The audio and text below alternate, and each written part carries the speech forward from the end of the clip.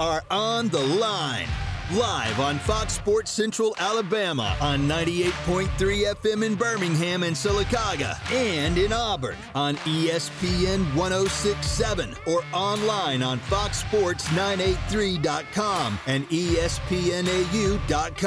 You are on the line with Noah Gardner and Lance Dawe. Join the show by calling in at 334-321-1390 or toll free at 888-382-7502. Thou art on the line with Noah Gardner and Lance Dawe on ESPN 106.7 and Fox Sports Central Alabama. Seriously, you're on the line. Welcome into the Friday edition of the show. I felt like I'd throw that in there for my two interns today that are on their way out. They've been rooting for me to open the show in a quirky way, and we were talking about Marvel movies and Star Wars movies rewritten in Shakespeare styles, and that was just throwing that in there for you guys. I really appreciate everything y'all have done this semester, and I'm going to miss both of you guys. We'll miss you too, Noah. As Intern Belichick and then great. Sting. That was great. That was everything I wanted. Number to call, 334-321-1390 is the number to call to put you through to On the Line. Of course, those two that you just heard, Intern Belichick and Intern Sting. If you guys want to call in, they'll be on the show with us today, chipping in here throughout. But, of course, Lance, how you doing today, my man? I'm doing great, Noah. Today's been a great day so far, and I'm just really excited about the SEC championship game tomorrow. That's right. So hyped, dude. It's part of the best time of the year, man. Well, I'm most excited about Auburn-Yale tomorrow. Oh, of course. It's not often that you get to see Yale come to the Plains. This is exciting. Yeah, and it's kind of disappointing because just a couple of years ago, I mean, Yale was consistently like one of the best programs in the Ivy League, and they were like a legitimate NCAA like tournament like contender, and this year it doesn't really seem like they are, but you know what, it's still an interesting non-conference matchup. I think they're in the mix. I think them, Harvard, Princeton, of course, most of the time, those are the three teams that'll be vying at the top. I still think they're certainly at the mix. This is kind of a mixed bag of a schedule for Yale at this point. I'm not shocked to see them at 5-4 at this juncture in the season. Of course, the Ivy League has a tournament now, right? I don't know. Like, you talking like at the end of the season? Yeah, they have a conference tournament. Brady, do you know this?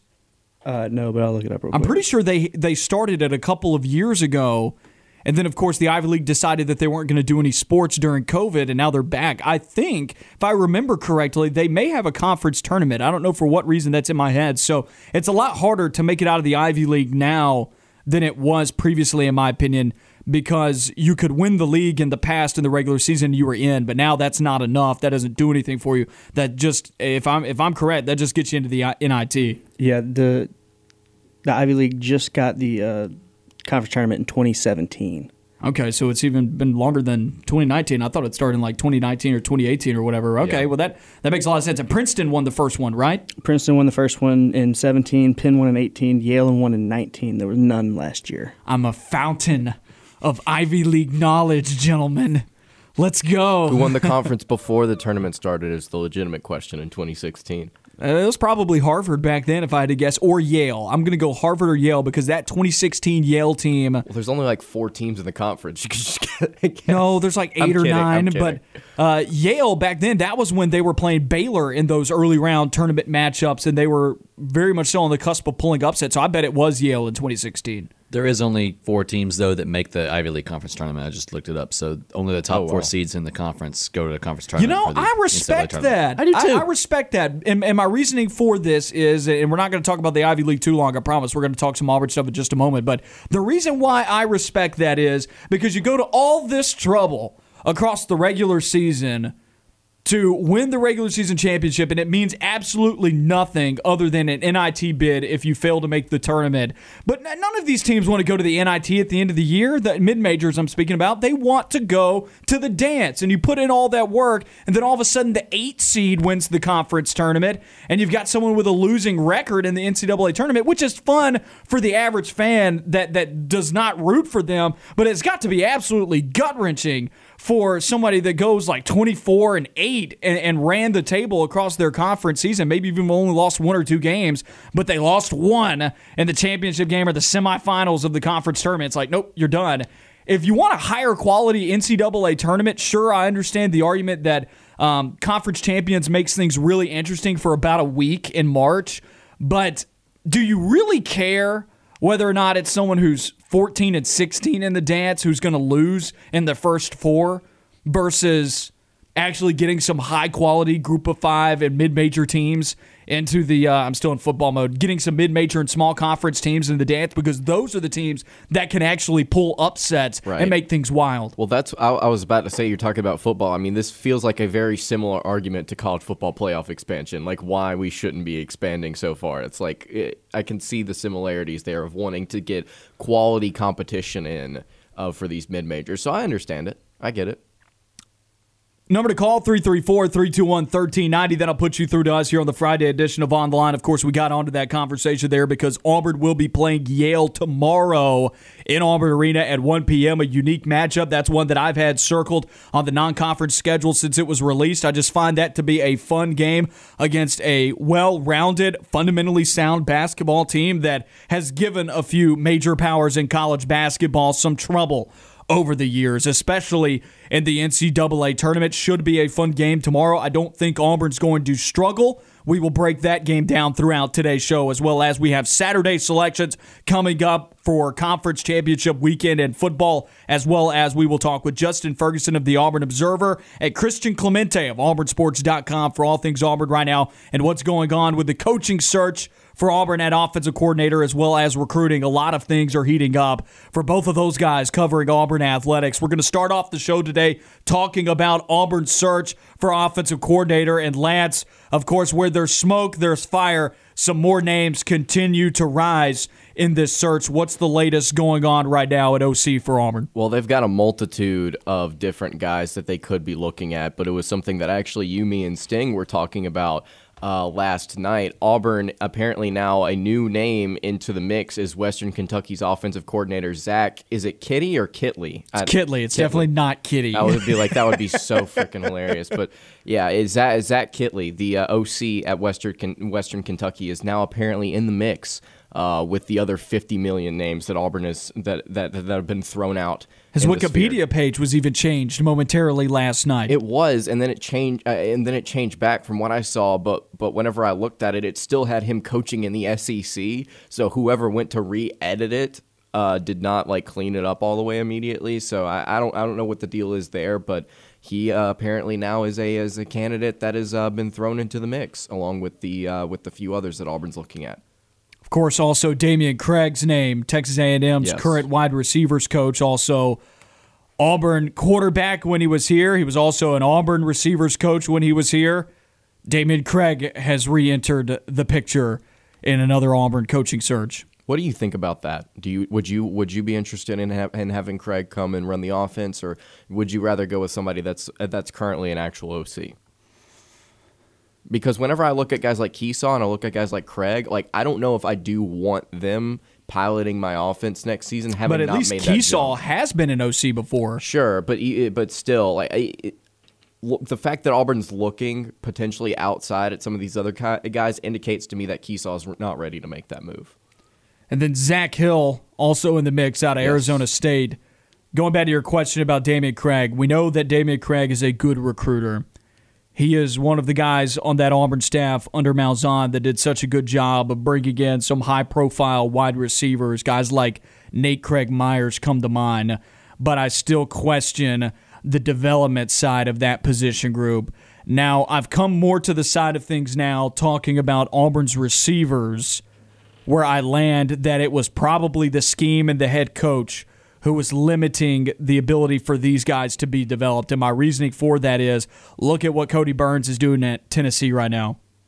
Those receivers can ball, man. Yes, they and can. That passing game is one of the best in the SEC with Hendon Hooker at quarterback. Cody Burns is doing a really good job, and I think it's benefited him a little bit to get out from underneath Gus Malzahn. Maybe he'll be an offensive coordinator one day. Honestly, I'm kind of shocked that his name isn't in the mix here, now that I think about it. Who? Cody Burns. Burns. I'm curious to see what Burns does as well after this year at Tennessee. I mean, obviously, Heupel and that offense have really gotten going. I wonder if they value what he's done with that receiver room enough to keep him, and maybe they'll throw some money at him. I'm just shocked that the name hasn't been thrown out there yet. Every name under the sun seems like it's been thrown out for Auburn OC as far as the West Coast can see. I'm kind of shocked that of all of the names regionally that have been mentioned, that he wasn't one of them, now that I think about it. What do you think Burns would bring to the table as an OC? I'm just curious. I think he's a good recruiter. He did a really good job extending what Damian Craig did as a recruiter at Auburn with the wide receivers. And once again, I go back to, he's done a really good job with Tennessee's wide receivers. I'm beginning to wonder if that was a Gus Malzahn and a scheme problem for the receivers, that they just weren't teaching them routes. Like, the passing tree was so predictable that it was not difficult to cover, right? Because he's doing a really good job at Tennessee right now, and I don't know what recruiting looks like for Tennessee at the wide receiver position, but Burns inherited a so-so Tennessee offense with a struggling passing game, and now look at what's going on at Tennessee. The receivers are one of the strengths of the team, as well as the quarterback play. And sure, a lot of that may be Heupel, and that may be the scheme. Maybe we don't know enough about Burns yet, but I know that he's a good recruiter just like Damian Craig, and I would probably still give the edge to Damian Craig in terms of being able to recruit receivers. And Craig's done a good job with his receiver room at A&M. They, for the last 2 or 3 seasons, have had one of the better receiver rooms in the SEC. I just don't know if you want to go back to Craig if you're Auburn. Right. And he's a bit of a journeyman, so how long do you really get Craig? I will say this, in terms of recruiting for both Burns and Craig and what they were able to do, I mean, Auburn recruited that position very, very well. They were only behind Georgia in terms of star ranking from 2016 to when Gus Malzahn was let go. They were tied with Alabama. Alabama was on average not getting better recruits than Auburn was at the receiver Based on position. star ranking, not necessarily recruiting rankings like 1 through 200, right? But star ranking, Auburn was right there. Well, I mean, specifically, not specifically the star ranking, but the actual grade that they got. Oh, really? Yeah. So on average, they were literally tied exactly with Alabama on average. Kind of shocked by that. Georgia was just a little bit ahead of everybody. So it's not the recruiting that was the issue at receiver; it was the player development. And so I'm just curious to see if Auburn were to bring one of those guys back. Sure, maybe the recruiting gets better at that position, but what does the development look like for those guys? And would Keesaw be able to actually develop those guys? It would just be interesting to see how that would work. Something else, another layer to this, talking about Auburn's offensive coordinator search that I want to mention. I said this throughout the week. I don't necessarily want to see Auburn go after a big name. I don't want to see Auburn necessarily go after someone that you think, because of their name or their history is an absolute splash hire. Who is the best fit? Auburn is debunking a lot of historical trends right now. They are going against the grain with their new coaching staff. You hired a guy from Boise, Idaho. There was that saying or that term that Auburn would have when they'd go for coaches and they would say that they were looking for an Auburn man. It seems like Auburn was looking oftentimes for a culture fit as opposed to necessarily the best option for a coach. And I hope that they're not doing that here at offensive coordinator. And that's why I'm still a little reluctant to say maybe I want to go with Damian Craig, because although he is a good recruiter, Bobo's a pretty decent recruiter. I thought that's what he brought to the table more than his scheme. While Bobo knows how to develop quarterbacks and recruit pretty well in the area, I don't know if he was a great fit for the team from a coaching and scheme perspective.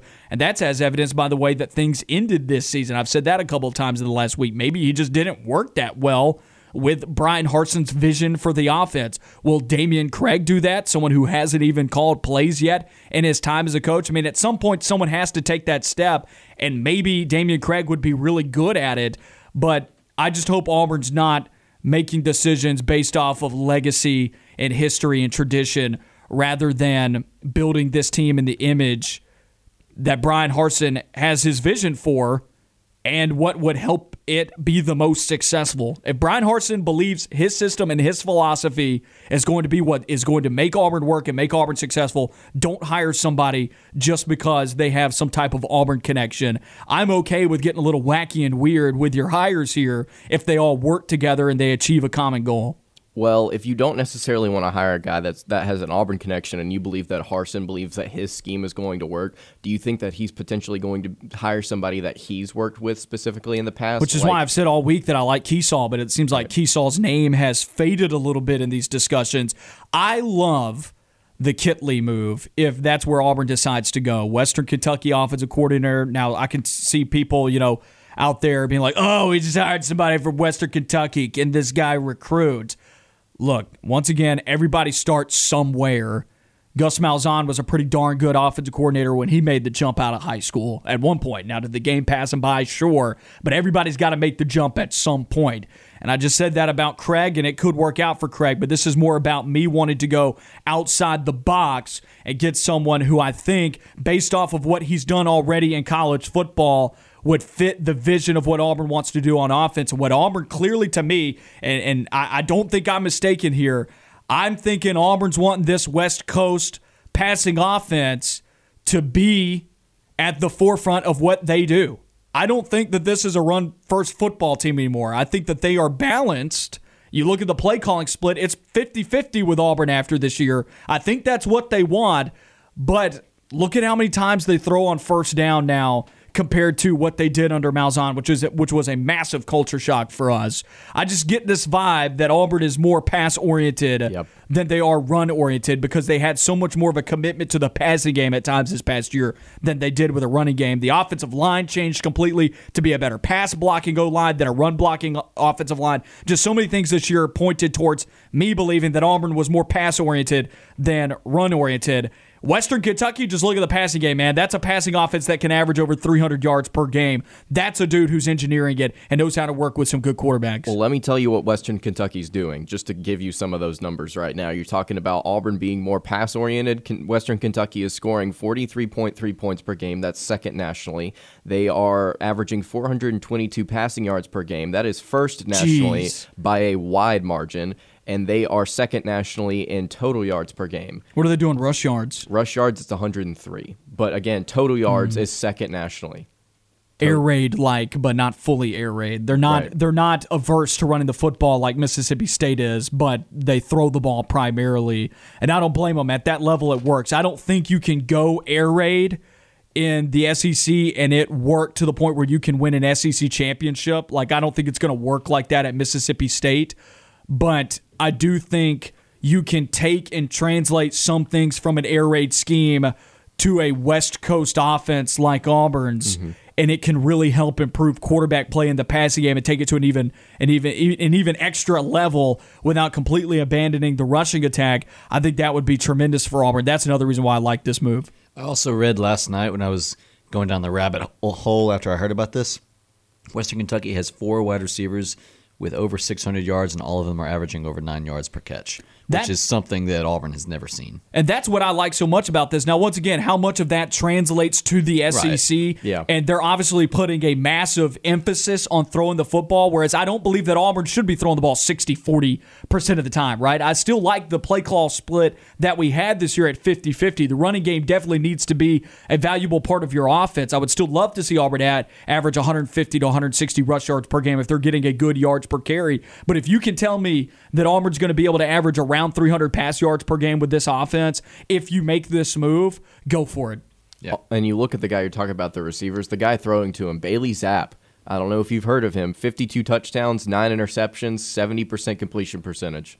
That's what this offensive coordinator's quarterback is doing this season. And granted, once again, I will go ahead and play devil's advocate with everybody because I know this is what a caller would say. I know this is what a lot of people in Auburn will say. They'll be like, "Is because they said it when they hired Brian Hartson." Be like, "You're hiring him from Western Kentucky," but I do think it's a little bit easier to make a move at a coordinator position or a position coach from a group of 5 school or from a small conference school, and it's easier for them to work out because they're not shouldering as much of the responsibility as a head coach is. And I think it's easier to translate things from a scheme to the SEC than maybe it is from necessarily a culture or a recruiting standpoint. And so while Kitley may be behind the ball in terms of a recruiter, he may very well also be exceptional in terms of his ability to develop quarterbacks and work his scheme with this Auburn offense that would help take the passing game to the next level, which I think in turn would help take the offense to the next level, because that's what Auburn's missing right now compared to all the great offenses in college football. What do they all do well? Alabama throws the ball very well. Ole Miss throws the ball very well. Tennessee throws the ball very well. There's 3 of your top 5 offenses in the SEC right now. They all throw the ball exceptionally. And Georgia does it at an efficient pace. It's just not the base of what they do. But at this moment, they don't need it because their defense will hold you to under 10 points, right? But most years, what has held back Georgia offensively from being able to get over the hump against Alabama among other teams? The fact that they couldn't throw the ball with consistency against those squads. So if you want Auburn to take the next step as a program, you need a guy who can help elevate this passing game. And I think Kitley can do that. I'm okay with people saying, well, can he recruit? Sure. But look at this Auburn staff right now and look at how many guys we asked that question about. And sure, recruiting right now may be at 12th in the SEC, but look at Nick Eason. Nick Eason had never had to recruit in his life. And I think he's turned into being one of the better recruiters on this staff at defensive line, and he's in for a lot of high-profile recruits right now going down the line here up to signing day over the next 2-3 weeks. 4 of the top 5 total yards offenses in the SEC average at least 247 yards passing. And Tennessee is the lowest there. And Auburn finished this regular season average at 241. Let's take a quick break here. You're listening to On the Line. Back on the Line, Noah Gardner and Lance Dawe with you on ESPN 106.7 and Fox Sports Central Alabama. Number to call, 334-321-1390. What's the latest on the coaching search at OC for Auburn? Been talking about that a little bit. I think you and I's ideal candidate shifted when we heard about a certain name last night, and it is Western Kentucky offensive coordinator Zach Kitley, not Kitty, Lance. I want it to be Kitty, man. I want it to be Kitty so bad. But whenever I hear his name, I do think to Monsters, Inc. when the little girl says, Kitty! Which is what Sting was just playing in the break. I didn't hear that. That's awesome. Oh, man. Might have to call him Sullivan. Intern Sullivan now? No, I'm talking about Kitley. Oh, there we go. Fun fact, though, I discovered this in an AL.com article. I discovered this. Can't believe it. He coached Patrick Mahomes at Texas Tech. Really? How about that, guys? Well, that's where my eyes got really big during the commercial break. I was like, ooh. All right. Well, if Nix comes back, that it's no longer dark horse for the Heisman. It's just Heisman time at that point, honestly. If Auburn could get a couple of guys in the transfer portal, like receivers, hoo boy, that would be fun to watch. And I think you could show recruits this scheme, quarterbacks, receivers. I think it would take off. I think you could show them, hey, this is how we're going to use you. It's basketball on grass. Have a good time. Yep. It's not air raid. It still has a running game aspect to it, and I still think Kitley will have to form if he ends up being the offensive coordinator. I still think anybody who gets hired here will have to conform to Brian Harsin's vision of it on the offensive side of the ball. But I do think he is looking for someone, based on a lot of these candidates, I think he's looking for someone that can elevate the passing game even beyond where it went this year, which was 241 passing yards per game, which is one of the highest marks Auburn's had since like 2004 when they had 247. Speaking of like Brian Harsin and merging the offense together, how many tight ends does Kitley usually use? Do y'all know? It's a good question. I don't know. Watch the Conference USA Championship to game. The Ryan Conference USA Championship. How do I sponsor a championship game? Like, can it be the Noah Big Ten Championship game? Would you want the Big Ten Championship game? What if you had your pick? What would you get? If I had my pick of any championship game, not just this year, but just for like period from here on out, it's for known as the Noah Gardner Championship game. No, I just want the Noah Championship game. Just the Noah. The Noah. Your pick has to be the Big 12, right? No, it's the Sun Belt. The Noah Fun Belt Championship game. Hey, I like that. Just random side note here. We were talking about transfer portal. Clemson's backup quarterback entered the transfer portal, though Tyson, and then I can't Pumachan. It looks like somebody. There's a name pronunciation on the Clemson website. I've had to go there a time or two. It looks like somebody sneezed whenever they went to type his name in on the keyboard. They also lost a wide receiver recently, didn't they? Who was it? Well, Justin Ross announced that he was not coming back, but they may have lost someone to the transfer portal that I missed. But yes, that was just a fun fact that I wanted to throw in there. Zach Kitley at Western Kentucky did coach or help coach Patrick Mahomes when he was at Texas Tech. So that's a big deal. And I don't know if Auburn's going to go in this direction, but his name definitely was bouncing around in the rumor mill last night, and I'll be interested to see if Auburn ends up going with Kitley. and going in that direction. And if they do, I wouldn't be shocked if they are waiting till after the Ryan Conference USA Championship tonight, which is at 6 p.m. on CBS Sports Network. Western Kentucky is favored by 3.5 over UTSA. Let's get that pick in right here. We're not going to play the stink for it. Don't worry about Belichick. We only have a minute left here in this segment. Who are you picking in the most entertaining conference championship game tonight? These two teams met in the regular season. It was Western Kentucky's lone loss in the regular season in conference play. They finished 7-1 in that category. They lost UTSA 52-46. Sting started off. My stepsister's on a track scholarship to Western Kentucky, so I'm going with the Hilltoppers to get revenge and win the conference.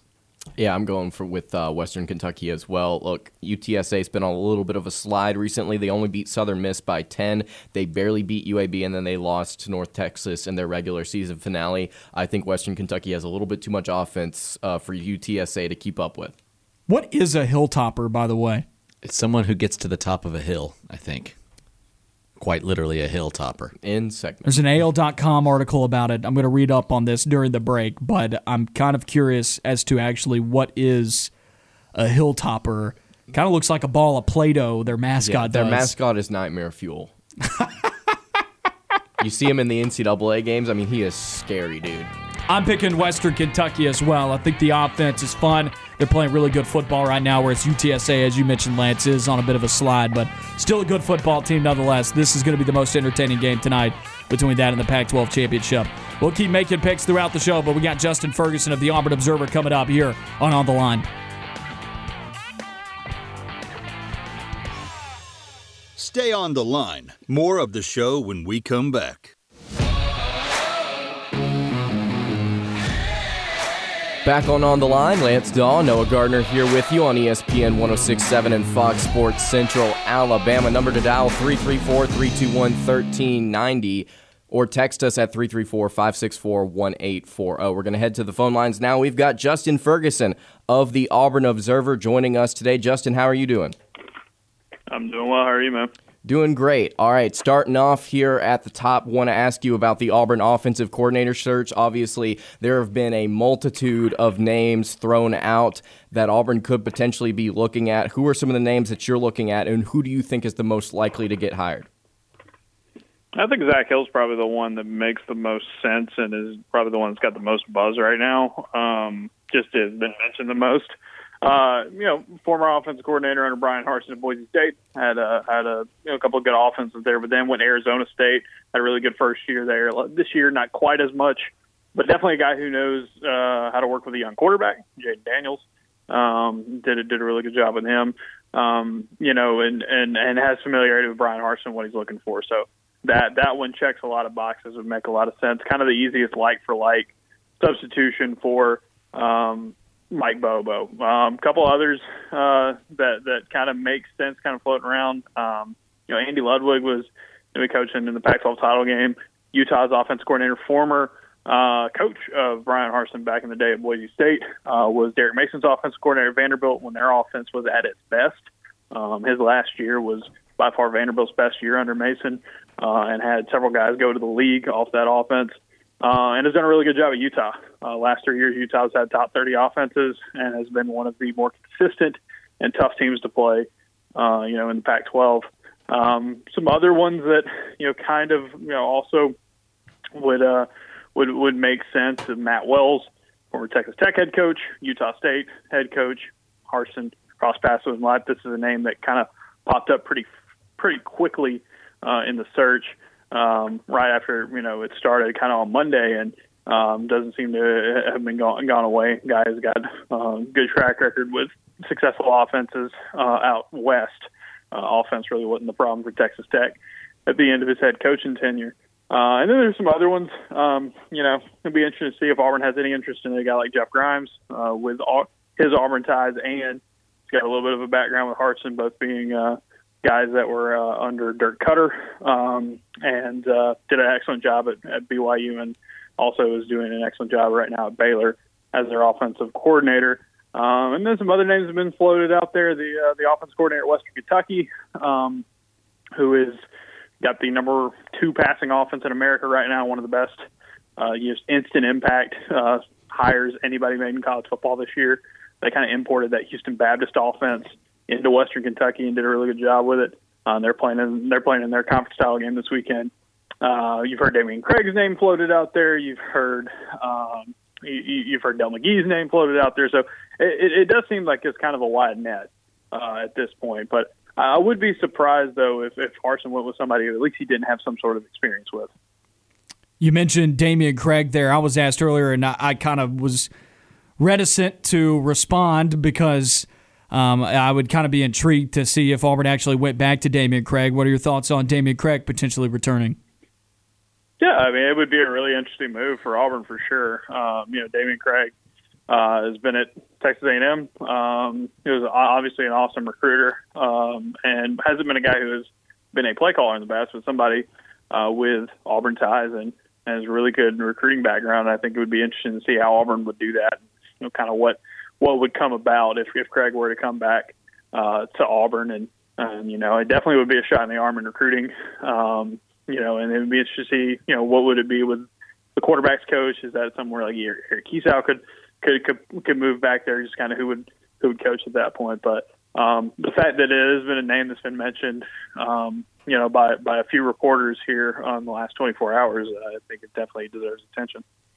Moving along, talking about another situation with this Auburn offense that probably deserves a little attention too is what's going on at quarterback. I know there's probably not a ton of information out there. It's been held private, but what do you think of the current situation with Bo Nix?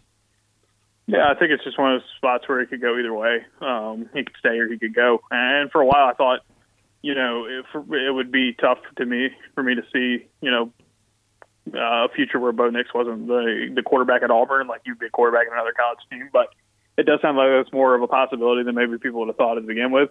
I don't think it's one way or another. Anybody's kind of got it kind of sure. I think a lot of rumors have been flying around. A lot of things have kind of been linked elsewhere. But I think Bo's going to have to evaluate and make the best decision for himself. I think Auburn's offensive coordinator hire, I think, will play a part into this and kind of see how that fits. It would be interesting because if you lose Bo Nix, I think Auburn would have to probably try to get another quarterback in the portal just for depth and competition purposes, and then you would have to break in a new starter, and you've got some intriguing options.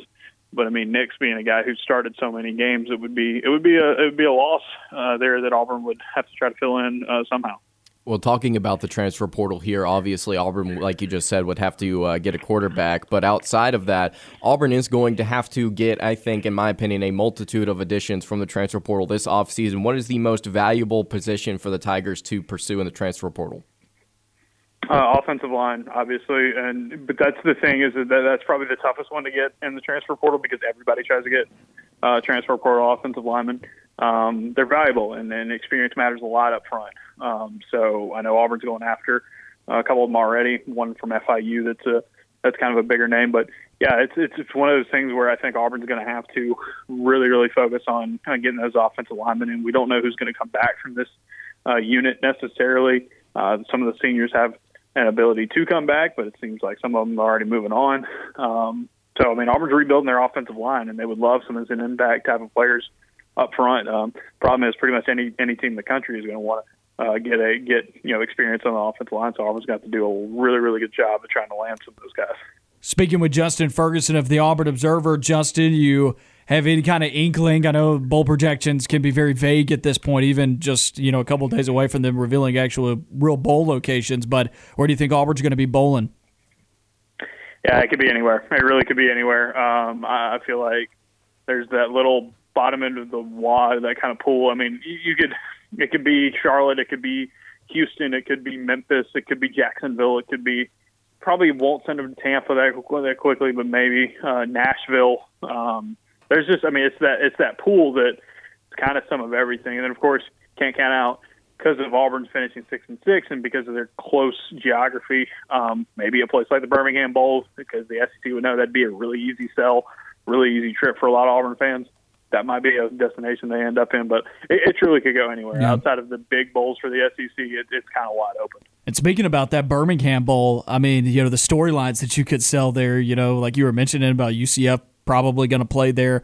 I'm kind of curious how that works with the process because the Birmingham Bowl is in that tier below all of the other ones that get to choose first in the selection process. I wonder what that's like for them to kind of work together to be able to ensure something like that happens, It would be interesting. I don't know if anybody on either side, football team wise, would want to see that matchup happen. I don't know if Gus Malzahn's UCF or Brian Harson's Auburn would be gung ho to play against each other, but it definitely would make a lot of sense from a TV perspective and a matchup perspective. So it's interesting. The SEC kind of assigns those spots to teams, and there's a lot of 6-6 teams at the bottom of the SEC in the pecking order right now for the bowls. So it's it just depends on where they view Auburn at. Is Auburn a team that can kind of get into that bigger pool, or do they say we'll stick Auburn down here just because we know that we can we can sell more tickets, or it would be a better fit for Birmingham. So we shall see. Justin, switching to basketball now, Auburn with a fun game tomorrow against Yale. But before we get to that, tell us some of your takeaways from seeing Auburn wheel out, to me, their most impressive win of the season against UCF in the midweek. Yeah, they did a really good job in that game. They could have beaten UCF by a lot more, and that's a UCF team that's going to be fighting for, NCAA tournament, possibly NIT kind of future for them. They're really good. They're really experienced. They know what they're doing with their pressure defense and the kind of turnover, worthy stuff that they try to generate. Really good game. I mean, I thought Auburn's defense did a really good job, especially in the second half, of locking in, and then they knew they were giving up some size in the backcourt to UCF, and I thought Auburn's guards held their own on both ends of the floor in that regard. But where they had a clear advantage was the front court, especially with Jabari Smith and Walker Kessler. And those guys really turned it on in the second half, and were the difference in Auburn kind of pulling away and blowing them out towards the end. So it's just one of those games where you got two ultra talented players in Jabari Smith and Walker Kessler. They're still new to it, and they're still new to the team, and for Smith, still new to college basketball. That their aggressiveness and their just go up and get it kind of offense. They can be guys that can do that for Auburn, especially coming up here in this little stretch where they're going to play some teams that don't have the size that Auburn does. And so I think Smith and Kessler is kind of more aggressive offense and putting points on the board and doing a great job in rebounding. I think was a big key in this one. What are your thoughts on the Auburn-Yale matchup tomorrow? Yeah, Yale's going to be a team that I don't think they're necessarily blowout city territory. They are a really good Ivy League team, probably the best Ivy League program right now consistently in that league, and that counts for a lot. They have a head coach that's been around for a very long time. They've got a couple of pretty impressive wins on their schedule. No giant killings yet, but this is a team that's going to shoot, and they're going to live and die by their shooting ability. It's kind of like a typical Ivy League team. You're going to see a lot of cuts. You're going to see a lot of good half-court offense. You're going to see them run some good stuff to try to get open shots. And so Auburn's got to be really good in that regard. And then I think it's kind of similar to the UCF game when it comes into half-court offenses, that these guys are not as big as you at all. So I think they're going to have to get to the rim, use Smith, use Kessler, use Jalen Williams, use all those guys to kind of lean on it. I also think this could be a game where you see the guards kind of get downhill a little bit more. Fun question to you before we let you get out of here. How many blocks does Walker Kessler have against clearly an undersized basketball team? That's a great question. Did he have 7, 6, 7 the other night? Yeah. He's I'm going for triple-double with blocks. I mean, he could probably get it. He could probably, depends on – my only thing is I wonder how much Yale's going to try to test him down low, right? So, this is a Yale team that takes a lot of threes, it takes a lot of jumpers. So it might cut down on those opportunities, but man, if they try to get him down low, I mean, he is in rare form right now when it comes to blocking shots. I think he's 5th in the country in block percentage right now. He's just been a great rim protector. So I'll see. It wouldn't surprise me if Yale would just try to stay away from him as much as possible and try to rely on those jumpers and just say, hey, if we don't hit them, we'll live with it. But if they start trying to get a little downhill, or if he closes out well, he could get a big night. Justin, we appreciate you taking the time to speak with us today. Tell everybody where they can find all your great content. Yeah, AuburnObserver.com. You check it out. We have it for $6 a month or $60 a year. Get you access to everything we've got going on the website, we email everything straight to you. So our newsletters and our podcast on Auburn football and men's basketball. come right to you so you can read and listen on your own time. Justin, I appreciate it, my man. I hope you have a great weekend. Yeah, y'all be good. Thank you. That was Justin Ferguson of the Auburn Observer with us. Lance, thought on the question that I asked Justin. How many blocks for Kessler? I'll say 8. Say 8. I think he gets really close, but I think Auburn pulls off at the end of the game, and they maybe let him go to the bench before he could have the opportunity to get 10. But if he stays in for the entire game, I think he could. I'll say 8 though. Ferg makes a great point though that Yale shoots a lot of threes. A lot of threes. That's the name of the game for them.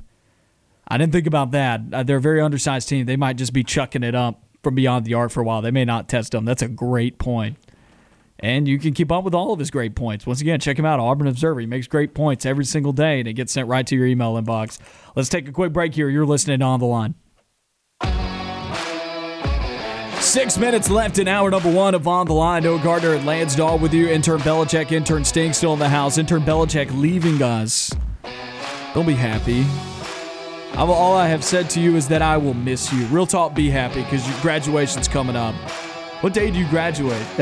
We have to go there on the 10th to get our name cards, and then the 11th is when we actually graduate. I am actually... What day is the 11th? Is that a Friday, Saturday, or Sunday? I believe it's... That's a Saturday. That's holiday hoopsgiving. It's Saturday, yeah. Yep. And I have to go and walk at 8 a.m. Sting, congratulations to you as well. You've been with us for a while. Second semester, you double-dipped with us. And when do you graduate? Friday? Yeah, it's the same day. So we all have to be at the stadium for a commencement and the speech and everything. Oh, they're still doing that? Friday. It's not in Auburn Arena? It's in the stadium. In the football stadium now. Yeah. Oh, and they're my making us word. go. They're making us go to get our little name cards so that we can give them to them on Saturday. Question, are they actually going to have someone who does like a speech? Like, is it going to be a legit graduation ceremony for once? Yes. Saturday, somebody speaking. Saturday, no. Friday is basically the commencement speaker. Right, yeah. So they're doing all the festivities and things Friday, and then Saturday is when we actually walk. You just walk. Man, I bet Yeah. that's going to be cold. 8 in the morning. I gotta 8 walk. a.m. it for you guys. He has to go earlier. I got to walk at 9:16 in the morning. Do y'all prefer it this way, or would you have rather had it the traditional way? I don't mind it. I don't mind having to, like, it kind of stinks that we lose Friday night before graduation, but Yeah. I mean, I would prefer it all in one because that's just what I'm It's used to. the thing. Yeah. It's It your feels right. send-off. Exactly. I hate it for you guys. My wife was in the same boat when she graduated, but she didn't get nearly as much as you guys got. Back then, it was just you got to walk across for and that was it. And then it was over. They didn't do anything kind of special. sounds like what we're going to do. Yeah, but y'all are at least getting a commencement speech, right? Like, who's speaking at y'all's? Do y'all know? There's an alum from the early 70s, I believe. Okay. I hate it for you guys. I can't believe that that's still being done that way, especially considering that we have packed out arenas now. I legit am a little befuddled by that. We can have a also, you basketball think about game, it, but we too, can't do real graduation. There's way more seats in the stadium, though, so it's going to be for family and stuff. We couldn't do that in Auburn Arena, though. I mean, we did graduation in Auburn Arena for really? I mean, how a many long people time. can you fit in there? A lot. Can you really? Yes. Auburn High School does their graduation, and did their graduation. I don't know but if they there's still only do, about but- 9,000 seats in Auburn Arena. Yeah, and they packed it out. Let me tell you what. Well, Look, I don't know about you. I think it's a There was COVID more thing, people. though. I know. That's why I'm a little.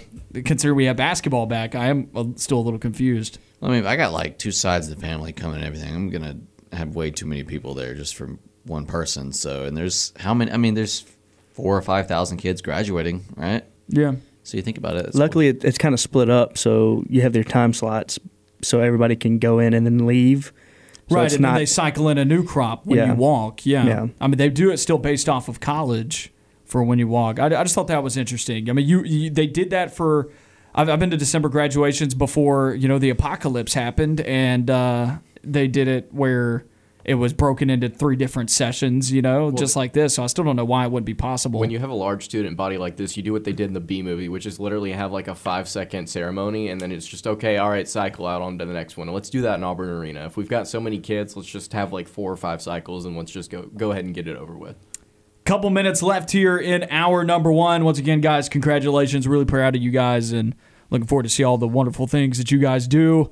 out in the real world. It's fun on this side, guys. I enjoy it much better on this side than I did in school. I really did. You look at me crazy. Is it? It is. It's better on this side. I say that to everybody. Some people may disagree, but I actually really enjoy it on this side.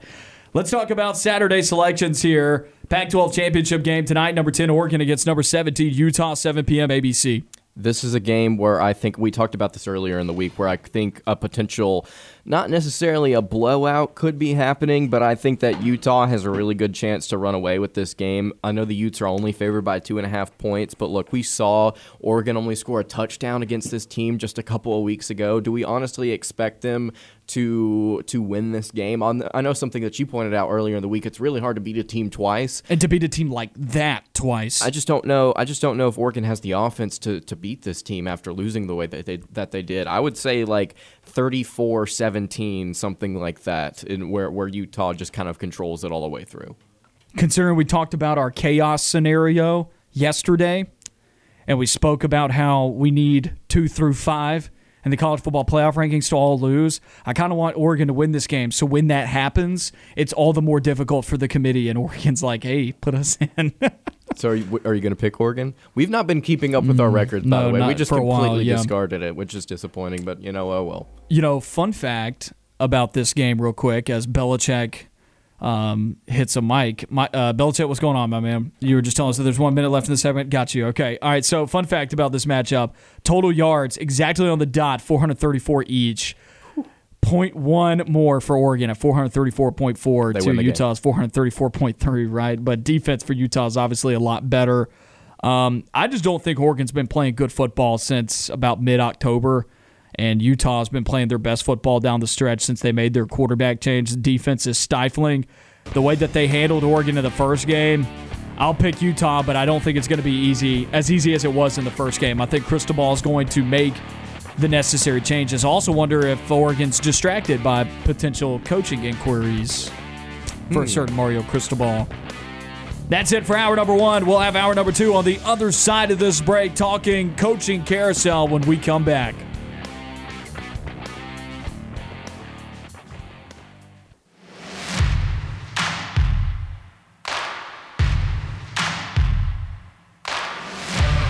You are on the line. Live on Fox Sports Central Alabama on 98.3 FM in Birmingham and Sylacauga, and in Auburn on ESPN 106.7 or online on foxsports983.com and espnau.com.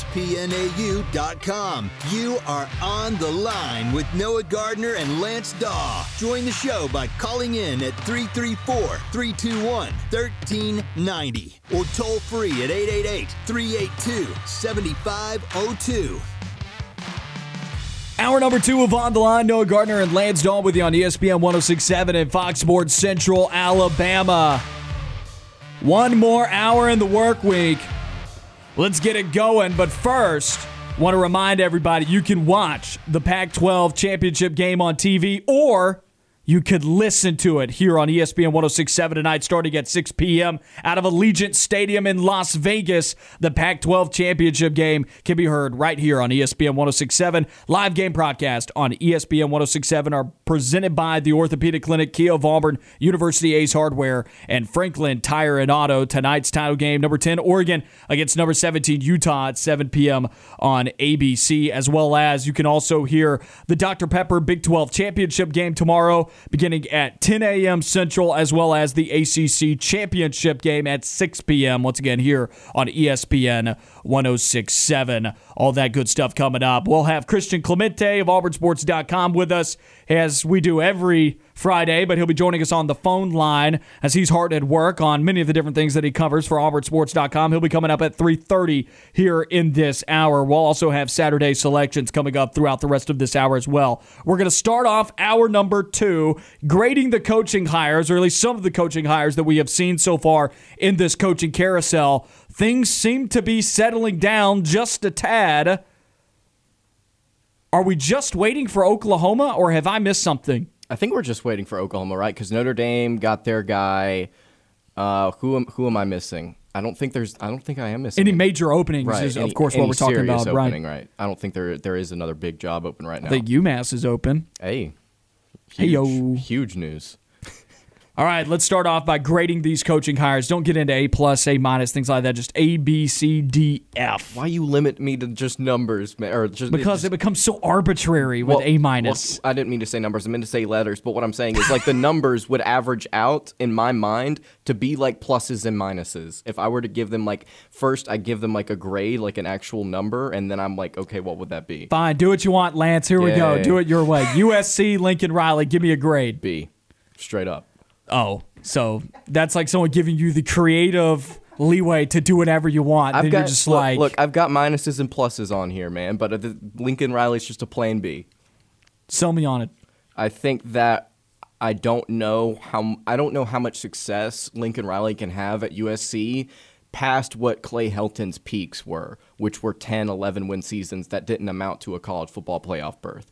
I think the resources are there, but I just don't know if the Pac-12 is taken seriously enough to where he could win the conference, have one loss, and then get into the CFP. So let me ask a very difficult question then in response to that. Whose fault is that? USC, the Pac-12, or Lincoln Riley? I think I would just say the Pac-12 in general. I don't think it's necessarily USC's fault. I don't necessarily think that it's Riley's fault. He's stepping into a situation where the conference that he's going to coach in is trash. So that's why I would give this higher an A, because I don't think they could have done any better. I don't know who else they could have gotten that would have been better than Lincoln Riley in this coaching carousel other than Brian Kelly, maybe. I don't know if anybody... I would take Lincoln Riley over James Franklin. Yeah. They're kind of the same coach, except one has had a lot more success than the other. I can't think of anybody else out there that I think they could have done better. That's why I would have put it at an A. I think at this year's coaching carousel... and looking at everything, the only way that they could have done better maybe in terms of being able to actually get USC into a college football playoff would be if they hired like Urban Meyer. And I think Lincoln Riley can still get them there. Yeah, I think he can. I just don't know if he will. And so I'm setting it as a B right now because of the circumstances. I think there's opportunity to elevate the program to an A with this hire, but I just don't know if he can get there because of the limitations the conference has. I don't disagree with you there. I think I'm more approaching this from a different angle, saying that they couldn't have made a better hire here, No, so I I'll don't give them think an so. Yeah, sure. A. Moving on to our next team, LSU with Brian Kelly. A. I think it's just a plain old A. Now, how does he say A? And once again, I'm still very disappointed. You fought for the minuses and the pluses. Look, they're coming. They're coming, all right? Give it a second. For people like Rhett Lashley, they're coming. Oh, yes, they are. Yeah, I think that Brian Kelly was a really good hire for a couple of reasons. Number one, I think he's going to be able to bring back some of the things that made LSU football what it was under Les Miles and in the early 2000s all the way up until It's like Miles a better left. version of Les Miles. Yes, I think they're going to be more physical. I think they're going to run the ball a little bit more. I think this is going to be a very fun team to watch on defense again. I think that's going to be exciting to see. And then also something else that I think should be pointed out. When you look at these teams, and I think we'll talk about this situation with Oklahoma whenever they hire their coach, you look at these teams in the SEC transitioning into a 16-team conference, I think you have to ask yourself, for these teams that have just hired coaches or could potentially be letting go of coaches before the move is made, what does consistency look like for you after Oklahoma and Texas move, right? What does consistency look like for LSU? I think this was a splashy hire, but I don't think LSU is necessarily trying to rebuild Rome in a day. I think they're trying to get a guy that will transition them into that 16-team conference smoothly, without any bumps in the road, and he will be able to stabilize the program when that happens and then build the program up. I think this was a really good hire for long-term success in the Southeastern Conference for LSU, and I think we will be asking the same question whenever Oklahoma gets their guys. What does consistency look like for you now, because you are moving into a different conference that is going to be much more difficult? What did you dock LSU on here? Because you gave him an A. I think it's an A+. So what's preventing you from saying this was just the best hire of the coaching carousel? Because I think this is in that 1% of knockout coaching hires that we never see. We never see stuff like this unless Urban Meyer enters back into college football. You know what I mean? What is holding you back from there? Well, I didn't give anything an A+, and to be honest with you, first of all, I don't think anything's perfect. But also at the same time, there's that thought in the back of my mind for all of these coaches, there's also the opportunity that they could fail because they just don't fit in certain areas. He fits in almost every single area outside of culture, however you define that. But I think that it was a very, very, very good hire, best of the coaching carousel so far. I'm just not ready to give anybody a perfect grade yet because they've not coached a game. He could be a 99 and still have an A+. I would say like 95. Okay. I would not give any grade higher than that to a coach that's not had a game there yet. Okay. I want to see the product on the field. I think that the LSU has the smash hire of the carousel, and I don't think anybody else is going to be able to top it. And I don't know what Oklahoma's going to do. They're obviously they should be able to attract a big time candidate. Like, what if Cliff Kingsbury comes down from the NFL back to college? Now, I doubt that'll happen. Why would you leave the NFL if things are going well? But especially to a unenviable position, I would say, at Oklahoma coming to the SEC. I mean, their own head coach was like, peace, I can't handle this. So I think that Brian Kelly, man, I don't know if LSU could have done better than this. And so I'll go A+ with it. Just once again, putting into perspective of the rest of the coaching carousel and all the other hires, for me, looking at this from a bell curve angle, they're in that 1%. Like, nobody else did better than this. This is in the elite level of hires made in this coaching carousel, so I'll give them an A+. Next one, Texas Tech, Joey McGuire. We talked about this like a month ago, and I really liked this hire. What do you think? D+. Really? I don't like this hire. Why? I thought I sold you guys on this. This is a Power 5 team that hired a guy that's not been anything other than a position coach. That's my reason. I don't think that they will be doing anything in the Big 12, even after Oklahoma and Texas leave. My thing is, this is a guy who knows the area that he's in very well, has deep recruiting ties in the state of Texas. I think this can work. I really do. I will have to see what the rest of his staff looks like, but right now, it's not. I don't think it was a great hire by any means. I just don't think that he has the pedigree to be coaching at a place like Texas Tech. He comes from Baylor, being an assistant head coach. I mean, you could have said the same thing about Shane Beamer. Now, I'm sure you probably didn't like the Shane Beamer hire very much either, did you? No. I mean, Shane Beamer was an assistant head coach and a position coach at South Carolina, but you can at least look at what he's done at Baylor. Baylor has been elevated to top half of the Big 12 in recruiting every single season since he's been there. He's got a heavy hand in recruiting at Baylor.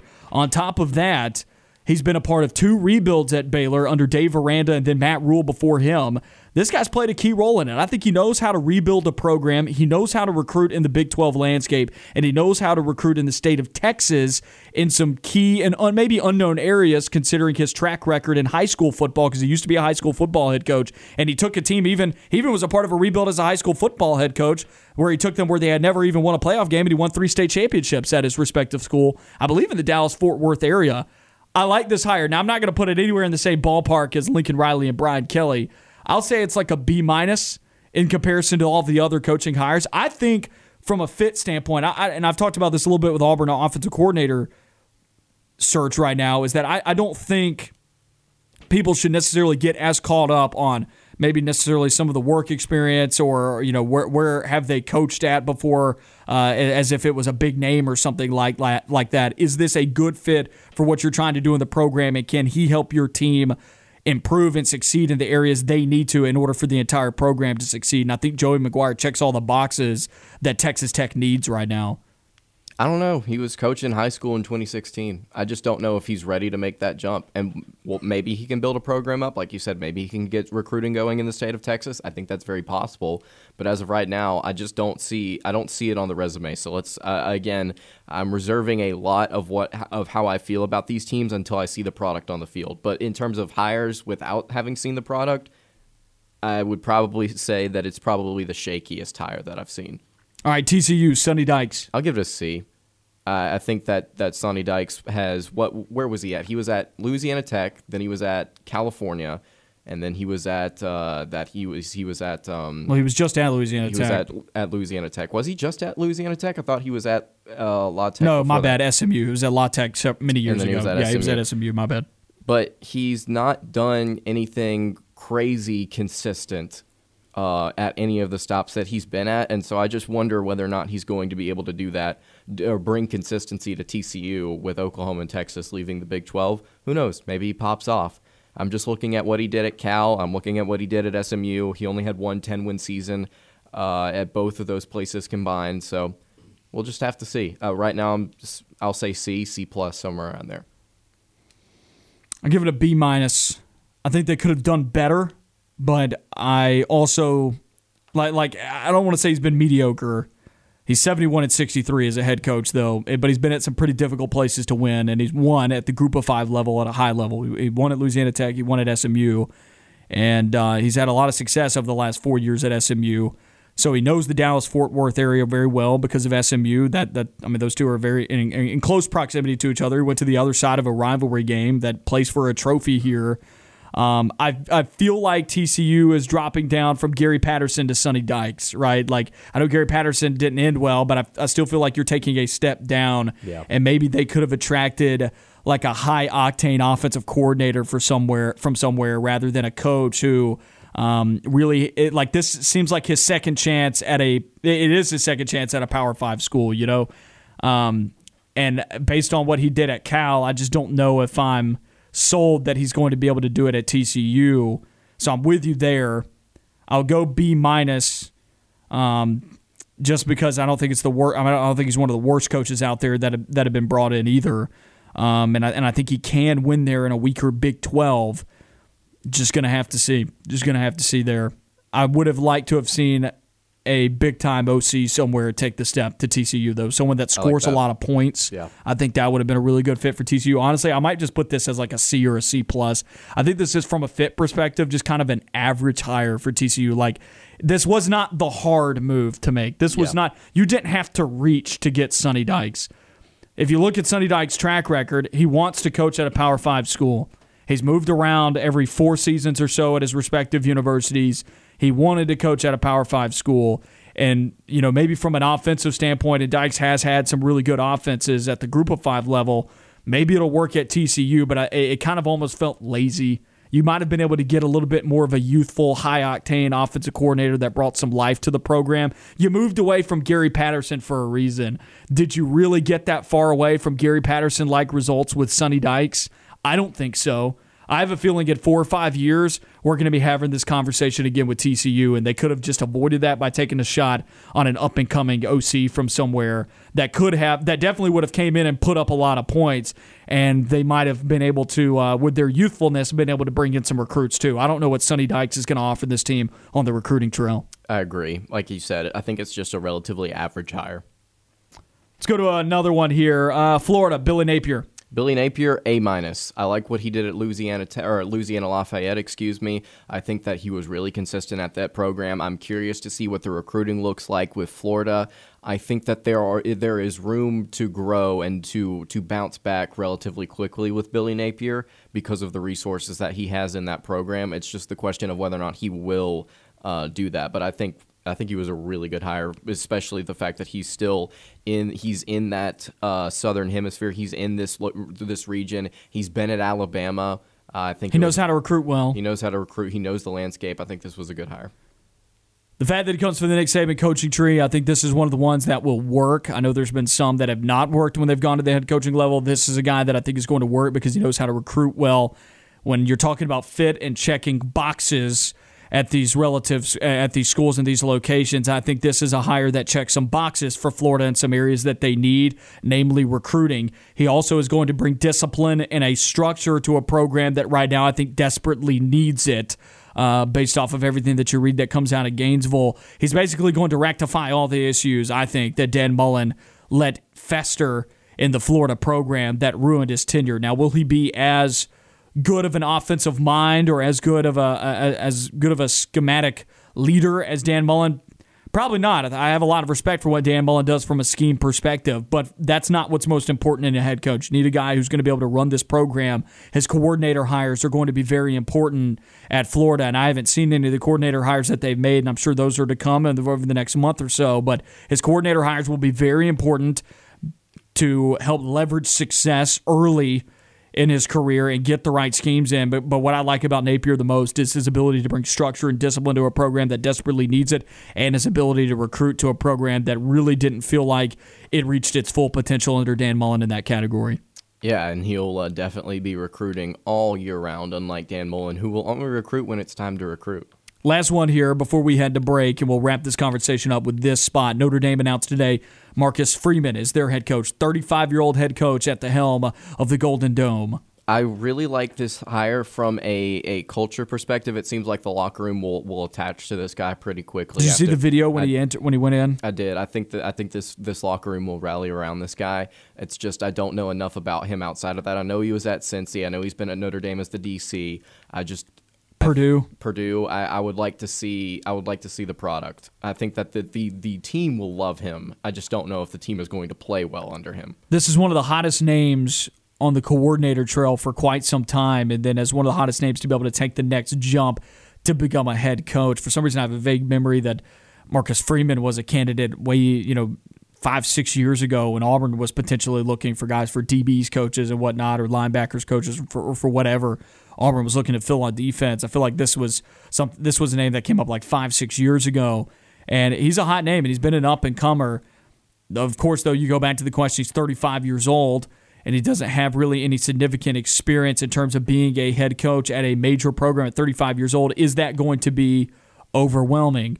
But I do agree with you that this is a great fit from a culture standpoint. Inside that locker room, they need a rallying point right now. And Marcus Freeman is that. He's a very likable coach. He's a very likable guy. He's going to be a player's coach. They're going to love this guy. They're absolutely going to love Marcus Freeman. They already do. I mean, he's been their defensive coordinator. They love this guy. This is probably who the players wanted to be their head coach after Brian Kelly left. My question is, you've got no experience running a program, and you look at a guy like Dan Mullen, and you see, the success that he has had over his 10-plus years being a head coach, and you see how quickly something can sour at a place like Florida where there are a ton of resources, comparable resources to what you've got at Notre Dame. And this guy's been coaching for a very long time, right? He's got years of experience on Marcus Freeman. At what point, any one misstep can sour something inside a program because it can lead to other issues. It can be a domino-type snowball effect. And we saw that with Dan Mullen at Florida. How does Marcus Freeman avoid stuff like that? And that can happen to any coach, not just someone who's 35. Maybe he's got, maybe he is going to figure it out really quickly on the job, but I do think there's going to be a learning curve, and people would be, I think, naive to believe that there wouldn't be a learning curve here for someone that's 35 years old coming into a place with the stature of Notre Dame. That's what I'm saying, is like he's very, very young. We'll just have to wait and see what he does. But from a culture standpoint, I think this team can go places because they do like him so much. And I think they're going to have an excellent defense. Now, I think Tommy Rees re-signed as their OC as well, so they're at least keeping the core of what Brian Kelly had there. So let's see if that can amount to anything in terms of wins and losses for them. Also, something interesting I think is worthy of note. Has any player or coach or anything entered the transfer portal or even hinted at potentially moving to LSU with Brian Kelly? They were trying to pull Tommy Rees, and I think Tommy Rees re-signed with Notre Dame. So nobody has moved with him. At I don't least think not so. Right now. Interesting. Oh, I mean, you look at the Notre Dame situation right now. I don't think it was taken very kindly by people inside the locker room. And it was painted as a business decision by even the athletic department, because their AD said this is not a surprise to us. We've been seeing this for months. It's like, what? You've been seeing this for months? Is that why Notre Dame's been struggling against Toledo and Purdue? Did you see how the announcement video for LSU was actually just Notre Dame's announcement video a few years ago when Brian Kelly was hired, and they just edited over it and clipped it and put LSU logos and stuff on it? No. Literally, LSU stole almost shot for shot a video that Notre Dame had produced. Brady? That's terrible. As someone who works in you saw it? Are we sure? Are we sure that that's true? Yes. Yeah, I'm pretty sure it's true. Wow. I have not seen the. I want to see the Notre Dame one. I did. It's literally shot for shot, and they just put the purple on his clothes and put the logo on it and everything. It's shocking. They literally LSU's production team. It's awful. That was just so embarrassing. Interesting. I didn't hear anything about that. I'm gonna have to go do some research and go and look that up. That's crazy. We need to hit a quick break right here. We're 22 minutes into hour number 2 of the Friday edition of On the Line.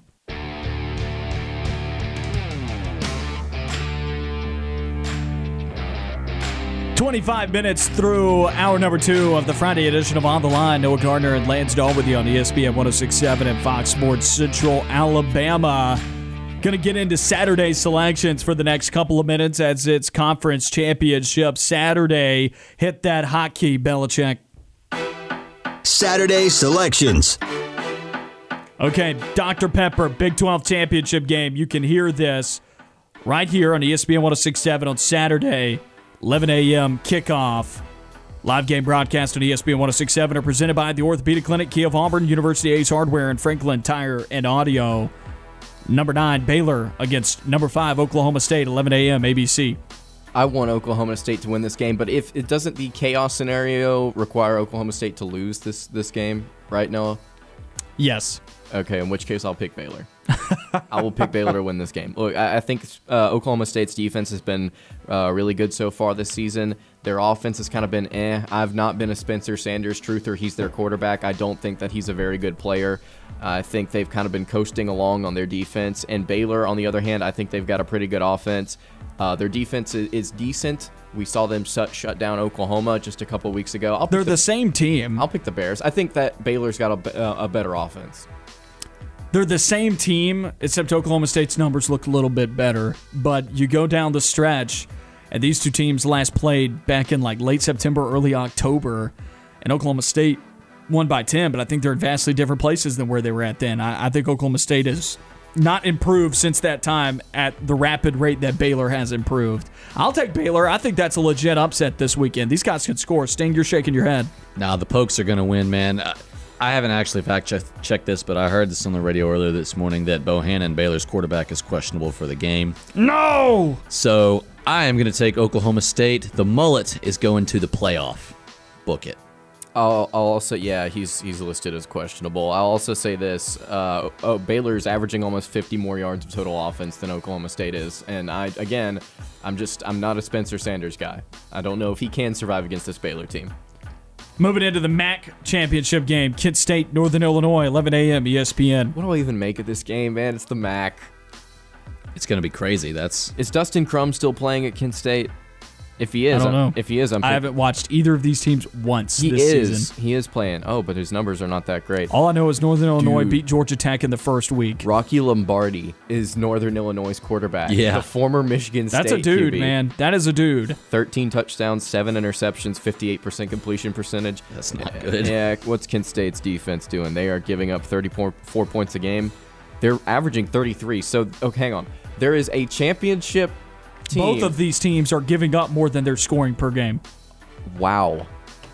Lance, we need a pick. We're about to have to go to break. Yeah, give me Kent State. Really? Yeah.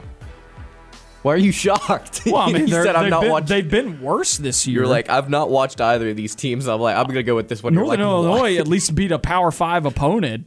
Yeah, but is Georgia Tech really like Power 5 caliber consistently with Jeff Collins or whoever their head coach is? I don't think they are. Sting. NIU is going to win. I've watched pieces of 2 or 3 different NIU games. Therefore, I consider myself an expert, at least in this room. Go Huskies. Kent State beat Northern Illinois in November 52-47. Don't care. It's hard to beat a team twice. Give me the Huskies. And I think they've been the better team from start to finish this year, too. So give me Northern Illinois. Kind of shocked to see that those two teams did play, though, and that Kent State did win. We'll pick more of these games later on in the show. We got Christian Clemente of AuburnSports.com coming up.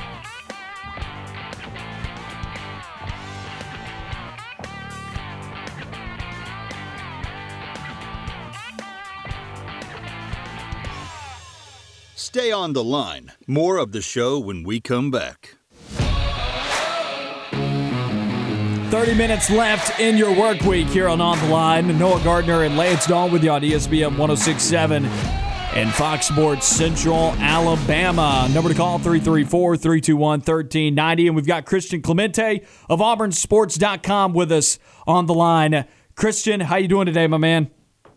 I'm doing really good. How about you guys? Doing really well, and I know you're hard at work out there covering so much going on in the Auburn sports sphere right now. We've got a lot to talk about with you on recruiting, but we'll save that good stuff after we talk a little bit about the OC search. Where do you feel that is heading at the moment? Yeah, I mean, I think right now the favorite would probably still be considered Zach Hill, the former Boise coach who's worked with Brian Harston and some of these guys in the past and is the current coordinator over at Arizona State. I think all signs are kind of pointing that direction as of now, but there's still some other names to keep monitoring. There's Grimes over at Baylor. There's the Western Kentucky offensive coordinator. There's Del McGee as well. So there's certainly names to keep monitoring out there, but I think Zach Hill is probably the one to really keep a close eye on. Another thing to monitor right now is the situation with Bo Nix as to transfer or not to transfer. Where do you see things trending right there right now with Bo? Yes, as of right now, things seem to be trending towards Bo returning to Auburn next year, which would be huge, I think. I think Bo gives this team the best chance to win with the current situation at the offensive line and receivers and stuff like that. Assuming Bo's able to come back healthy and everything, he's just a playmaker. So as of right now, things seem to be trending towards him returning, which would be big. How long do you think it'll be till we actually know for sure? I don't have an exact timetable on that, but from talking to sources close to the team and stuff like that, all indications point towards him coming back. That's good news for Auburn, looking to continue and have continuity on the offensive side of the football. Now let's get into the good stuff. You cover recruiting for Auburn football, auburnsports.com. We have not talked about the impact of the Iron Bowl on recruiting with you. And, of course, I just keep seeing recruit after recruit after recruit on my timeline, and some big ones, like a 5-star offensive tackle recently just announced that he's coming on an official visit. What impact did the Iron Bowl have on recruiting to resuscitate it from its lowly state going into the game earlier that week? Yeah, so I think the Iron Bowl was huge. Obviously, Auburn would have loved to win, and that would have been just the cherry on top, but all things considered, I think it was just about as close as you can get to an absolute win for a recruiting weekend. I mean, they had a ton of different kids in. They got to witness a really close game, a really good game, and fantastic atmosphere at Jordan-Hare Stadium. And then, Auburn is able to tell these kids on, hey, we're super close. We're a couple players away, and you can make that impact. So that's kind of what Auburn has been trying to do. I think it did give this 2022 class a little bit of a jump start, just a little bit of a boost to kind of get it going again. And then it was huge for the 2023 kids because, ready or not, that class is about to start getting going here soon. There's a couple kids that will be committing in the month of December, actually. So that was big for the 2023 class as well. Who are some of the big names right now that are going to be coming onto campus that could be major shakers in this class? Yeah, I think you have to talk about first Julian Armella, the number 4 player in the entire class in the Rivals rankings, an offensive tackle. So he's obviously a huge position of need for Auburn, and he's going to be coming in on an official visit this weekend. That's massive. Auburn is a little bit behind in his recruitment. He already has the top 4, and Auburn's not in that top 4. But Auburn's making a late push. They're really trying to sell him on that. And they're also trying to go and get his teammate, wide receiver Camden Brown, and Camden Brown will be on an official this weekend. So they'll have those 2 guys in on an official this weekend. And, if Auburn was able to get both of those guys, which I think Brown is probably wide receiver 1 on the board right now and the most realistic, and obviously Julian Armella, the number 4 player in the class, would be a dream offensive tackle for Auburn to get. So if they're able to get those 2, that would be huge. I don't know if they will be able to get those 2, but they're getting them on campus this weekend, and then we'll go from there. And then they're also bringing in running back Justin Williams on an official visit this weekend. He's the former West Virginia commit. Auburn continues to monitor the running back room for a second running back. They're looking at Trevante Citizen a lot. They like him, the former LSU commit, but he's going to be pretty tough to pull. So we'll kind of see what happens there with running back. And then the last 2 guys on official visits this weekend will be Eston E.J. Harris, the Auburn High offensive line commit, and then Powell Gordon, the Auburn High linebacker/edge commit. What do you think about the SEC championship going on tomorrow? Just want to quickly get your thoughts on that matchup. Yeah, I would probably lean Georgia pretty heavily too. I think that we saw what an Auburn defense that has struggled at times this year was able to do against Alabama and Alabama's offensive line and really disrupt Bryce Young. So then you plug in Georgia's defense there against Alabama's offensive line. It's like, oh boy, this is going to be not a lot of fun for Alabama's offensive line. So I would probably go Georgia, and I'd probably pick them to win by like 10, somewhere in that range. Talking about the SEC championship game, in what way could a result on Saturday, either Georgia or Alabama, affect Auburn recruiting? I don't think it would be too huge. There's a couple targets out there, like a Curtis Perry, who is deciding between. He has a top 5, but it's really just an in-state battle of Auburn, Alabama. And he did come out after the Iron Bowl and say that Auburn is his leader as of now. So I guess an Alabama loss could kind of help that maybe a little bit. And then Tyre West, the Georgia 5-star defensive line commit, who was also in the Iron Bowl. I think Auburn's in a really good spot there. While he is committed to Georgia, I think this is kind of an Auburn-Florida State battle on trying to flip him, and it doesn't seem like he'll stick with Georgia. So there are a couple kids that are committed to both Alabama and Georgia that could – or Curtis is not committed to Alabama, but there's a Georgia commit, and then there's obviously some Alabama targets that Auburn's kind of working to get as well. So it could have a little bit of an impact on recruiting.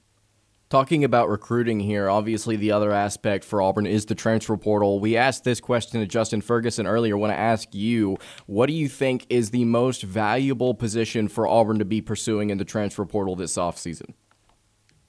Oh, man. I mean, you have to pick between offensive tackle and wide receiver, and I don't know which one I would pick because the wide receivers, I'm probably going to have to go offensive line because I would expect a decent amount of this year's offensive line to be gone just because of graduation and running out of eligibility and stuff like that. So I would probably go offensive line just because they're probably going to be pretty thin there. Auburn did lose Elijah Canyon to the transfer portal, but they do still at least have some receivers while the offensive line is pretty bare right now. So I'd probably go offensive line, but I think Auburn wants to get maybe a couple offensive linemen and maybe a couple wide receivers out of the portal. So, last question to you before we let you get out of here. What's your biggest hot take on the recruiting trail right now? Ooh, biggest hot take. It would probably be the Curtis Perry that I just talked about a little bit. He always just kind of felt like an Alabama lean, and then he came out and said after the Iron Bowl that Auburn was his leader. And Auburn's selling him on being kind of a Colby Wooden in a sense, where Alabama's saying, hey, Curtis, we want you to bulk up. We want you to play defensive tackle, play inside. But Auburn says, you know what, we'll have you play D-end. We'll have you play edge. You could slide inside still. So it would be kind of like a Colby Wooden. And then what they're saying is kind of be the next DeMarcus Lawrence, who some of these guys coached back at Boise State. So I think Curtis Perry is the biggest storyline probably to keep monitoring over the next couple weeks going into early signing day. Obviously, Julian Armella is huge, and he'll be here this weekend. I'm not sure of Auburn's chances. We'll really know once he leaves his visit on Sunday and have a better idea on if that's really worth monitoring moving forward. Christian, we appreciate the time with us today. Tell everybody all the great content they can expect from you guys over at auburnsports.com. Yes, so we just had a war room breaking down even more recruiting stuff that we put up, and then we had an update on Bo Nix as well, and we'll have some other stuff and basketball coverage for the game tomorrow as well. So you can find all that over at auburnsports.com. Christian, I appreciate it, my man. Where can people find you on Twitter? Yeah, at @CClemente_. Thank you, guys. You have a great weekend. That was Christian Clemente of auburnsports.com with us here on the Friday edition of On the Line. We're going to step aside, and when we come back, we'll wrap up the show with Saturday selections.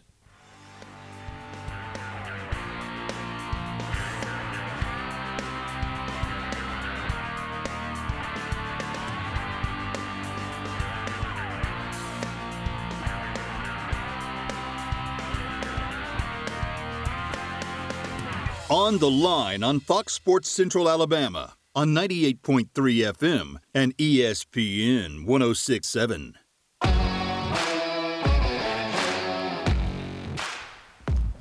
Wrapping up the final segment of the Friday edition of On the Line. Noah Gardner and Lance Dawe with you on ESPN 106.7. Intern Belichick, Intern Sting with us for the final few minutes of the show. Intern Belichick, it is your final 9 minutes. It's the final countdown. How's it feel? It's weird. It's a weird feeling right now. It is. Yes, it is. Because you've been with me for a long time now. For months. We get used to you guys. And then you leave us. I understand it. We are going to do some Saturday selections here before we get out of here on the show.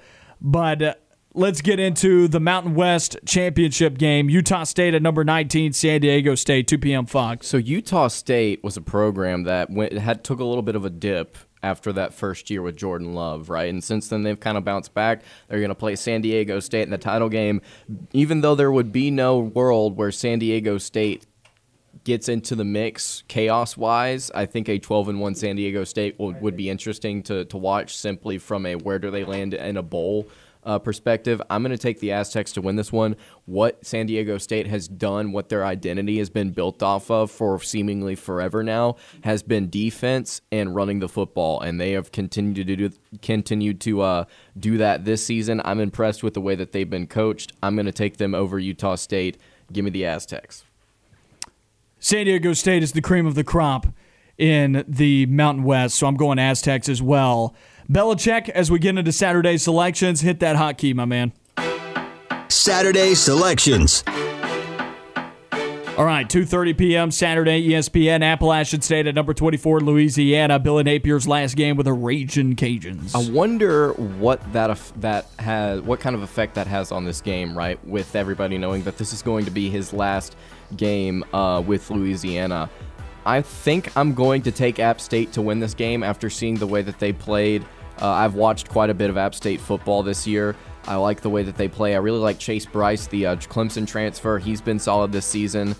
I think I'm going to take them to win this game simply because I don't know if Levi Lewis has enough in the tank to get it done against App State's defense, and then also I don't know where this team is mentally heading into this contest. So I'll take App State in what appears to be somewhat of an upset.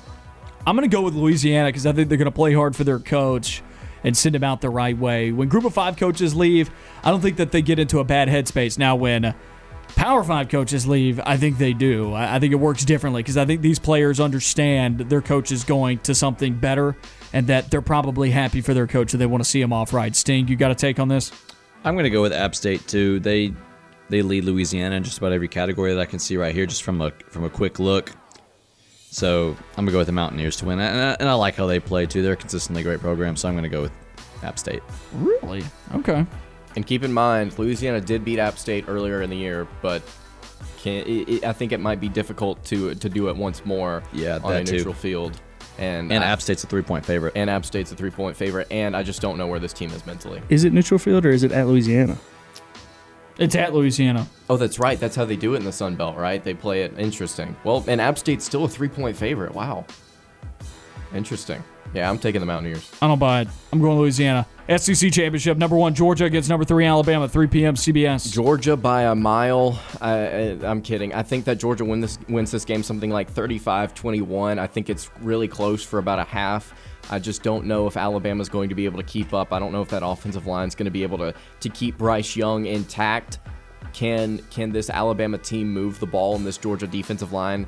I don't think they're going to be able to do it for a full 4 quarters. 35-21 is my score prediction for this game. Give me the Bulldogs. Sting?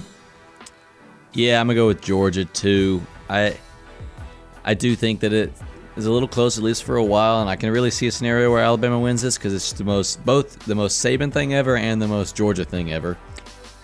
But I will go with Georgia to finally get over that hump and beat Alabama and lock down the number 1 seed. There's no way that I can pick Alabama with a good conscience looking at it on paper. Like, I just can't see a way. I can't see a path to victory there. I think Georgia controls the game on both sides of the football in the trenches. I don't think Alabama's going to be able to run the ball very well. No, Georgia's pass rush, I think this year is better than it is most years out of a 3-4 scheme. It may not be predicated on bringing a ton of pressure, but these guys play really well and they get after it. Now, and it honestly doesn't even matter what Georgia's pass rush looks like because look at what Auburn's looked like for all year long. And Auburn lived in Alabama's backfields. I just don't see Alabama does enough on the scoreboard. Likewise, you could say the same thing about Georgia. Alabama's defense is playing fairly well down the stretch. It just comes down to whether or not Georgia can establish the ground game. I could see this being a very low-scoring football game, but I am going to go Georgia. I'm rooting for the refs. Yeah? I think the refs are going to have the best game of their lives. I hope they cost one of the teams. I wanted to put out a poll on Auburn Wire because we can put polls out. As I was literally going to have those 3 options: Alabama, Georgia, or the refs. Team Meteor. Team Bane. No.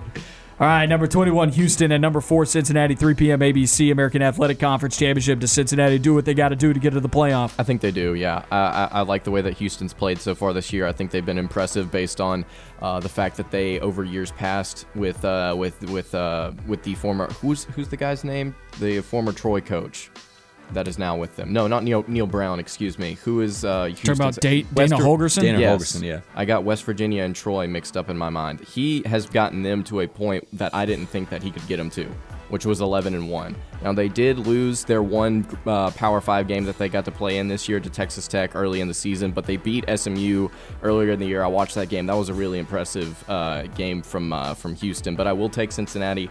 I think they're playing really good football now after this mid-season slump that they had. Give me Desmond Ridder. Give me the Bearcats. I think they make the playoff. Sting?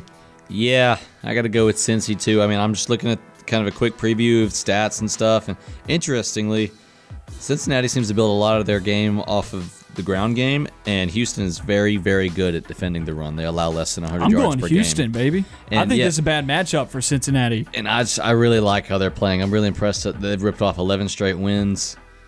But I think Cincinnati is focused. I think they know what's at stake here. And I think they get Luke Fickell to win, and they lock down a playoff spot. Look, statistically, there's not a whole lot separating these two teams. Now, one team played a little bit tougher of a schedule in Cincinnati. They actually beat Notre Dame, whereas, as Lance pointed out, Houston lost to Texas Tech, but also think this team got a lot better. And I think Houston, likewise, is playing their best football of this season at this point. The question will come down to the defenses here. And, of course, I think on paper, you look at it, Cincinnati might have a better defense, but I also think on paper that Houston has a better offense. And I am going to take Houston to pull an upset here at Cincinnati. I think it's a bad matchup for Cincy, and the fact that Houston does a really good job of defending the run. Cincinnati likes to run the football. They need that to help support Desmond Ridder, whereas Cincinnati, actually, believe it or not, at defending the run, not good. They give up 141 yards per game in that category, whereas Houston's averaging 150. I think they'll be able to make some things easier on their quarterback against that electric, I'll give it to you, electric Cincinnati pass defense. They'll give it up 160 a game in that category, but I'm going to go with the upset on Houston. Number 2, Michigan against number 13, Iowa, 7 p.m. Fox. Michigan by a mile.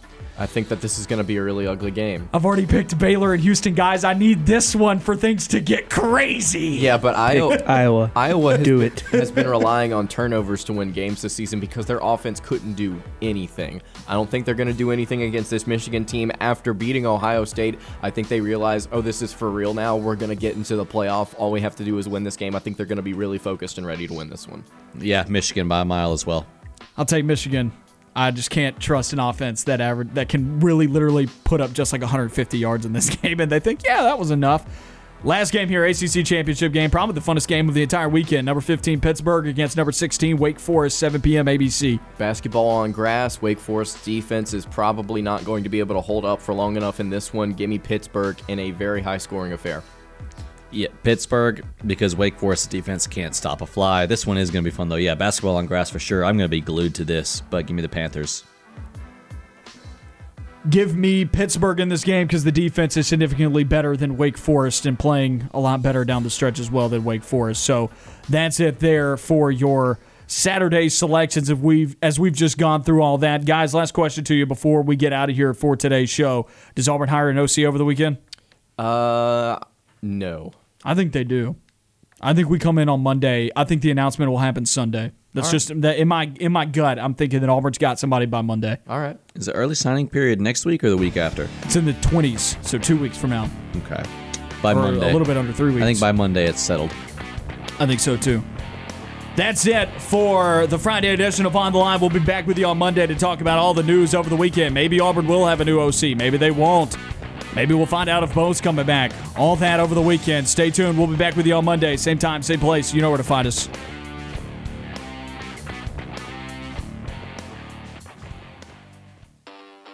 Hey, everybody.